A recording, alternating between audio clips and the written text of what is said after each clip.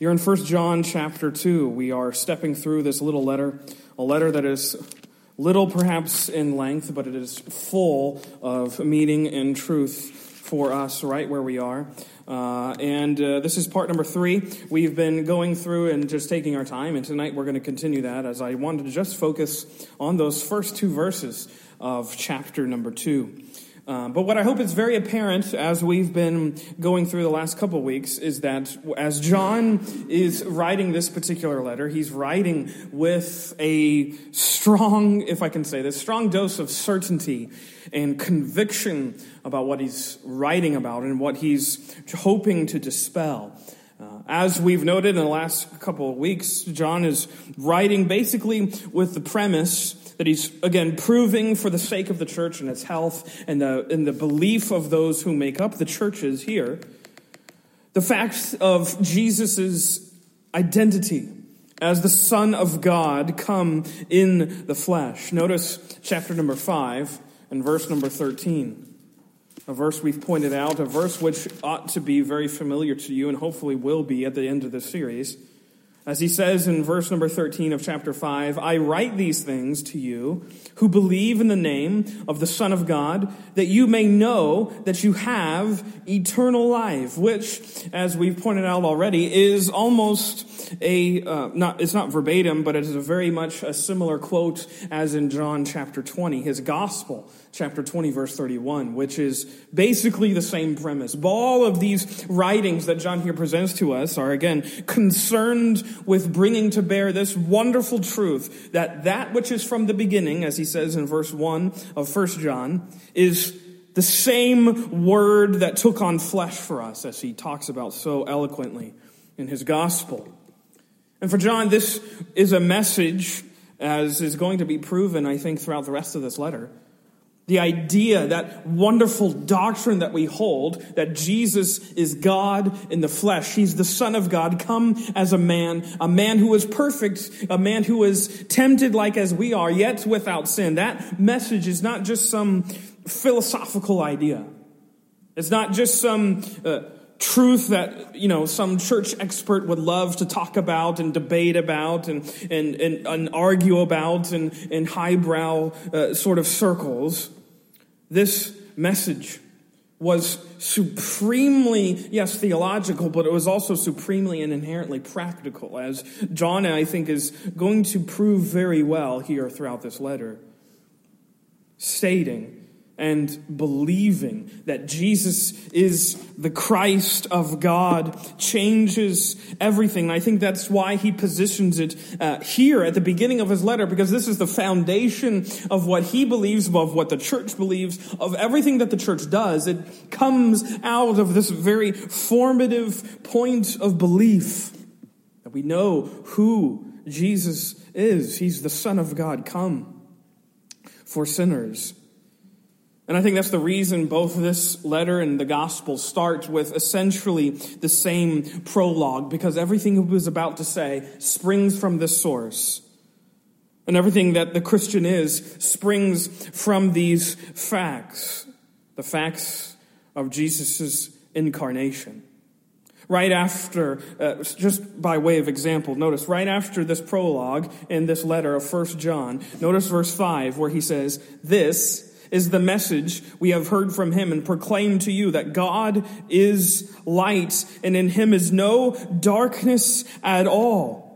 If we say we have fellowship with him while we walk in darkness, we lie and do not practice the truth. Right after this very foundational sort of declaration of who Jesus is and where this message about who Jesus is has come from, namely Jesus himself, he thrusts himself right into the meat of what it means that this is what we believe. He immediately gets into the Christian's walk. If you say you believe in God and yet you're walking in darkness, you're lying. You're not even talking the truth. And as we examined last week, fundamental to this gospel is this wonderful idea that God, the Creator, desires fellowship and relationship with his creatures. That's why several times throughout in this first chapter, he talks about that idea of fellowship, this idea of nearness. And then we have that wonderful question that perhaps pops in our minds as he says, God is light. How can we who are trapped in darkness and sin have fellowship with this one who is light, who is everything pure and holy and righteous? Well, he answers that again for us in verse 7. If we walk in the light as he is in light, we have fellowship, partnership, association with one another. And the blood of Jesus, his Son, cleanses us from all sin. There it is. The Son of God, the one who came from that place of glorious light, came into our world of darkness, never sinning, always living a perfect life and perfectly dying for those who are in sin, shedding that perfect blood for we who are in darkness. And this is what brings us near. That's what brings us close. We are brought into this fellowship with the Father because of this wonderful blood that Jesus has shed on our behalf. And likewise now we can be in fellowship with one another. Again, notice verse 3 of the same chapter. That which we have seen and heard we proclaim also to you, so that you too may have fellowship with us. This is why he's writing. It's all connected. It's all deriving out of this wonderful truth. And included in this announcement, as we've already noted, is this, yes, there's this announcement of nearness, this announcement of fellowship that God has come down to once again reinstitute, to, redeem that fellowship that was broken at the garden. But also within this, as we've already noted, is this announcement of separation. Again, notice verse 6. If we say we have fellowship with him while we walk in darkness, we lie and do not practice the truth. That's nonsensical. Basically, as we noted last week, it's nonsensical to claim association with the one who is pure light while we are walking in darkness. Those two things cannot mix. It's like oil and water. They will never mix together. And I think, as we've been noting, this is something that John is looking to sort of deconstruct by some of the sentiments that were around in his day. And again, as we've said before, that there was this man Cerinthus who was perhaps the linchpin of this letter. He was the one that sort of motivated John to write much of this. This man Cerinthus was a learned scholar who was mostly known nowadays for his heresies, this idea that Jesus and God were two separate beings and two separate figures and all of such things. But this here, I think, in verse number 6, this idea of the fellowship between darkness and light is something that was also inherent within much of what Cerinthus was sort of promoting and postulating, which is just this idea of Gnosticism. They perhaps wouldn't have called it Gnosticism in that day, but what we know now as what this idea of superior knowledge through all of this spiritual insight and even in some senses mysticism is known as this Gnostic belief. It comes from the Greek word gnosis, of course, which just means knowledge of spiritual mysteries is what this idea means. And those who had adhered to this sort of belief system, they were basically saying and claiming that in order to have and experience and receive true, quote unquote, true salvation, you had to acquire it through all of these experiences, these quests of spiritual insight, of higher spiritual and superior knowledge. That's what the Gnostics claimed, that they had something that they had experienced that had given them true illumination, so to speak, and true spirituality. It wasn't found in just the Word. You see, most of the Gnostics denied this idea of the spirituality of material things. How could these things that are material have, in some senses, eternal worth and value? And so, therefore, they were everywhere trying to seek out these very mystical ideas of spiritual insight and foresight, even. And some Gnostics even maintained that to get this higher spiritual knowledge, That included they had to get a knowledge of sin too, because you had to have a knowledge of what you were sort of fighting against. Therefore, one had to know what sin was in order to attain that higher plane of intellect and insight and spirituality. So essentially what they were trying to say and postulate is that you had to have a knowledge of those things of darkness in order to know what the true light was. Or we could say, they wanted to try out sin in order to know what the truth was. You had to dabble in it a little bit because that was part of the process of attaining this higher spiritual insight. And John makes it clear, that's not the truth. Light has nothing to do with darkness, John says. You don't have to try it out. You don't have to test the waters. Again, as he says, if we say we belong to the light, our lives ought to match that assertion. Our lives ought to live up to what we are saying we believe. Otherwise, as he says, we are liars and we don't really know the truth. Or as he says in verse 10, the truth is not in us. If we say we have not sinned, he says, we make him a liar and his word is not in us. So you see already, he's making this idea very clear that there's a separation that occurs between those who are walking in the light and those who are walking in the darkness. The two cannot be mixed. If you say you are walking with Jesus, you cannot likewise be walking in darkness either. But this leaves us with a curious, I think, question, especially for believers, we might say, on the ground, in sort of real life. A question that we could word like this, but what happens when we do? What happens when we do sin? If this is sort of the ideal, that yes, as John is writing, he is writing so that no one sins, that I'm writing so that you may not sin, as he says. But what happens when we do? What happens when someone says, I believe in Jesus' blood, I believe in all these things, and they begin walking in the light, and then they find themselves sort of slipping and veering off into the darkness again? What do we do then? What's the church's answer? Well, I think John gives it to us here in our text in chapter number 2. Notice as he says, my little children, I am writing these things to you so that you may not sin. But if anyone does sin, we have an advocate with the Father, Jesus Christ, the righteous. He is the propitiation for our sins, and not for our sins only, but also for the sins of the whole world. John, you see, he wasn't ignorant. He wasn't sort of unlearned to what life, quote unquote, under the sun looks like and how it operates. John, by this time, is a very aged man. He's upwards in age, probably around the age of 90 or 80, or around that age. He's an older apostle. If you could use the turn of phrase, he's been around the block. He's seen a thing or two. He knows how the Christian life operates by this point, and he is a very wise and learned apostle and pastor, and he knows that sin is not unavoidable.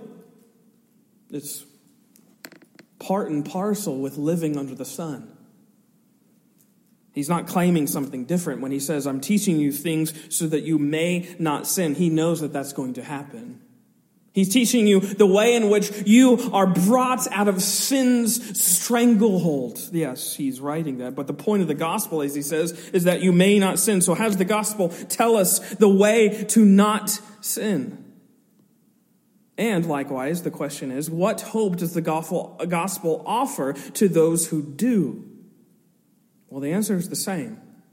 The answer to both questions is the same, as he says in verse 1. The answer to those who want to say, I want to not sin anymore. And the answer to the question is, what happens if I do? Well, verse number 1, we have an advocate, Jesus Christ, the righteous.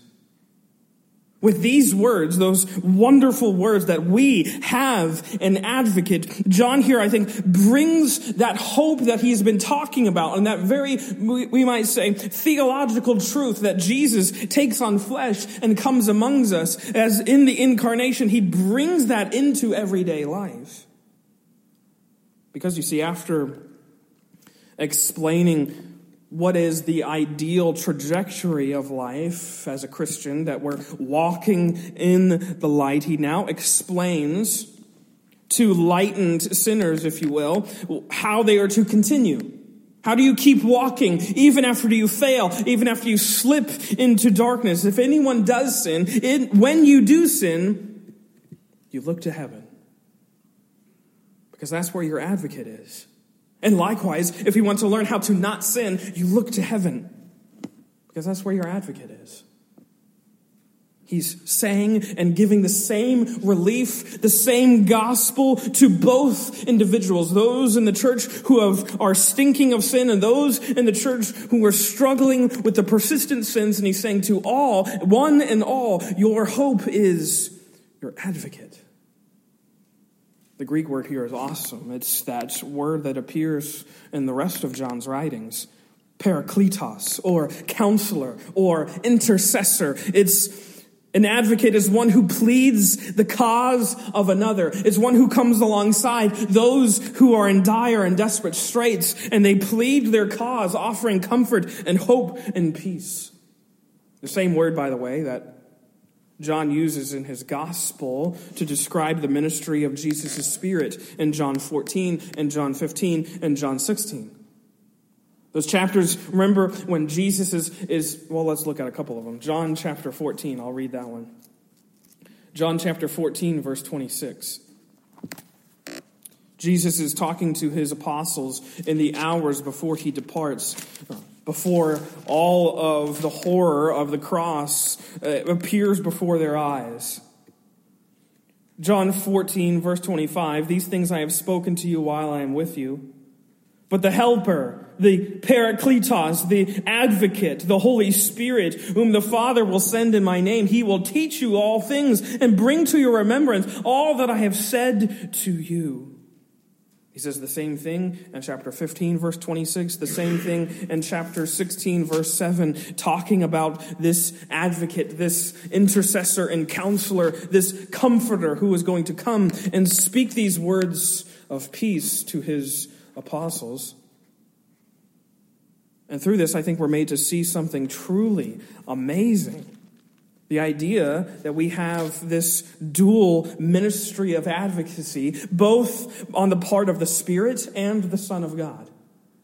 That while we are here walking on this earth, while we're living the Christian life, while we're walking in the light and by the grace of God, walking in the Spirit is advocating for our comfort and peace by ministering the work of God's Son to us. That's his ministry of advocacy. All the while, he's leading us in the way that we ought to go.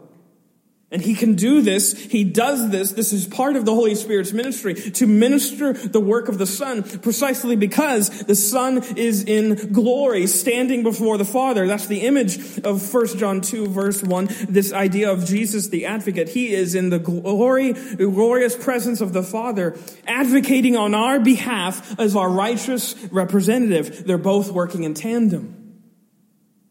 Both the Son and the Spirit. Ministering the same thing on our behalf. And what's that thing? Verse 2, he is the propitiation for our sins. And not for ours only, but also for the sins of the whole world. This is the ministry of advocacy that God's Son and God's Spirit are ever ministering to the likes of you and to the likes of me. To every cleansed sinner. Yes, John is writing to believers. He's writing to Christians, as he says in John chapter 5. To those who believe in Jesus, I'm writing these things so that you may know beyond a shadow of a doubt that you have eternal life already. He's writing to them as they are traversing through this life. And they're getting into ditches. They're getting into spiritual ruts. They're getting into those seasons of life when they would rather not gather. They would rather not enter into fellowship and worship with fellow believers because of something that someone said or something that someone did, or perhaps some sin in their own life. He's writing to them and he says, this is your advocate. Christ's Holy Spirit comes to our side to remind us precisely where our salvation is found. He comes to our side and reminds us that look at what Jesus has done. He is your propitiation. He is the one who has paid for your sins in full. And likewise, when lightened sinners, cleansed sinners find their way into the dark again, who is on our behalf standing as our representative? None other than Christ the Son. And he assures us that our relationship with the Father is undisturbed. And this is the great point I think that John is here making. I'm writing you these things so that you may not sin, but if you do, you have one who stands on your behalf, who assures you, even now, in your sort of failing of faith, in your failure, you are given the great news that your fellowship with God cannot be undone. This is a marvel. Your relationship with the Father cannot be removed from off of you. It can't be disconnected. Because of what the Spirit and the Son minister to us. And because of what they advocate on our behalf. I like how H.A. Ironside, that great preacher, he says this on this particular text. Sin does not touch the question of relationship, but it does touch the question of communion. Our blessed Lord is in the presence of God the Father to plead for his people. And as a result of his advocacy, we are brought to repent and confess, and he graciously restores our souls. This is the great hope that we have in the gospel, that regardless of our sin and our failure, regardless of those places in which we are made to see that we're stepping into darkness again, there is one who stands forever in our place between us and the Father, securing our standing. It's that great verse in Colossians. We who are brought near in Jesus are in his shadow. Colossians 3. Ironside continues. He says, quote, I realize my unrighteousness when I fall into sin and may well give up in despair, but I see I have there in the presence of the Father the absolutely righteous one to give me a perfect representation, and God sees me in him. So I plead not my own righteousness, but that of God as manifested in Christ. And you see, I can plead with power. I can plead with efficacy because he has actually died for the very sin that is now troubling me. Wow. This is the gospel at work. We see ourselves, we see the unrighteousness in our own lives and the things that we should not do and the words that we should not say and the thoughts that we should not think. And yet we might very well give up because of such despairing sins. And who comes along to minister to us? Christ's Spirit. And what does he minister? Christ's work. And what is Christ's work? That we who are brought nigh in him and his blood can never be shunned again, never be shuffled off back into the darkness. Who Jesus has brought close, they are never again turned away. What a ministry of peace and comfort that we have through our advocate. That we who are brought nigh are there forever. And that's the great meaning of that word propitiation. Again, another great word that John is using that doesn't often get used in our vocabulary. But it literally just means atoning sacrifice. And this, again, is hinting at what Jesus did on the cross. He made propitiation. He made payment. He made atonement for our sins by shedding his own blood. And that was the necessary payment for all the wrongs that we have done, for all the wrongs of the world. And now you see the great hope that we have in Jesus. See, the freedom of the gospel isn't the freedom to go out and sin. It's the freedom to say, when it does occur, you have an advocate. It's that idea. Grace is not a license to sin. It's a license to repent. It's the freedom to know that when you come to the Father through the ministry of the Spirit, because He reminds you of your sin, you are brought to that place and you're brought to your knees and you're reminded that yes, there is one who stands in my stead. So when you repent of your sins, you know that you are forgiven. As He says in verse 9 of the previous chapter, if we confess our sins, He is faithful and just to forgive us our sins and to cleanse us from all unrighteousness. Why? Because we have an advocate. Because we have an advocate who is forever pointing back to His perfect propitiation on the cross. And He says that blood is enough to cover all sins. From now and forever. 2,000 years ago, your Savior paid for the sins you haven't even committed yet. Mind-blowing thought of the gospel. His blood was so powerful. His sacrifice was so life-giving and so transformative that the sins you haven't even committed yet are covered under His blood. And that's why we can have confidence when we confess our sins to Christ alone, because His propitiation is final and forever. One commentator puts it like this: that holy and precious blood of Christ alone brings us poor sinners into fellowship with God and keeps us there. Oh, that's the hope of it is finished. When we're brought close, we're there forever. And yes, sometimes we screw up. We mess up. I'm writing this to you don't sin, but when you do, you have an advocate, John is saying. When Jesus said those words in the time of His passion and death, it is finished. Jesus was assuring the whole world, even you and I, and people that we hope to bring to salvation, even yet still, He's assuring them that nothing more needs to be done in order for them to be made God's sons and daughters. He's done it all. It's just for them to repent and believe.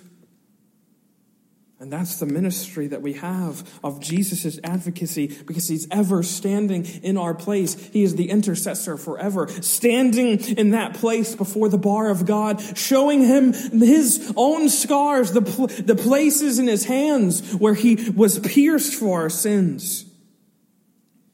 And it's His delight to do so. It's His delight to take up our case at the moment of our sin. And when He does, He pleads on our behalf, showing God the Father His sacrifice. And then He applies that sacrifice to our lives by the work of His Spirit. This is the wonderful hope and truth of, we could say, the gospel on the ground. All of those blessed things that Jesus has done, they apply to our everyday lives. Meaning that all the times we fail and we fall, and it's not a matter of if, it's a matter of when.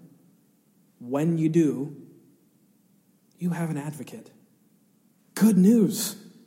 Greatest news of all. And every time we were reminded of our advocate, what are we reminded of? We're reminded of that place, as that great song says, where every failure disappears. We're reminded of the cross. See, that's the great and life-giving truth of the ministry of God's Spirit and Son. They're ever bringing us back to that place where we first found our life, if you can say, in the very first place, at the cross. At the cross, where Jesus died and my sins were rolled away. That's the place of our hope. That's the place of our life. And every single time we sin, the Spirit brings us back to that place and shows us what the sin did. And the Son is in the glory, reminding the Father what He did.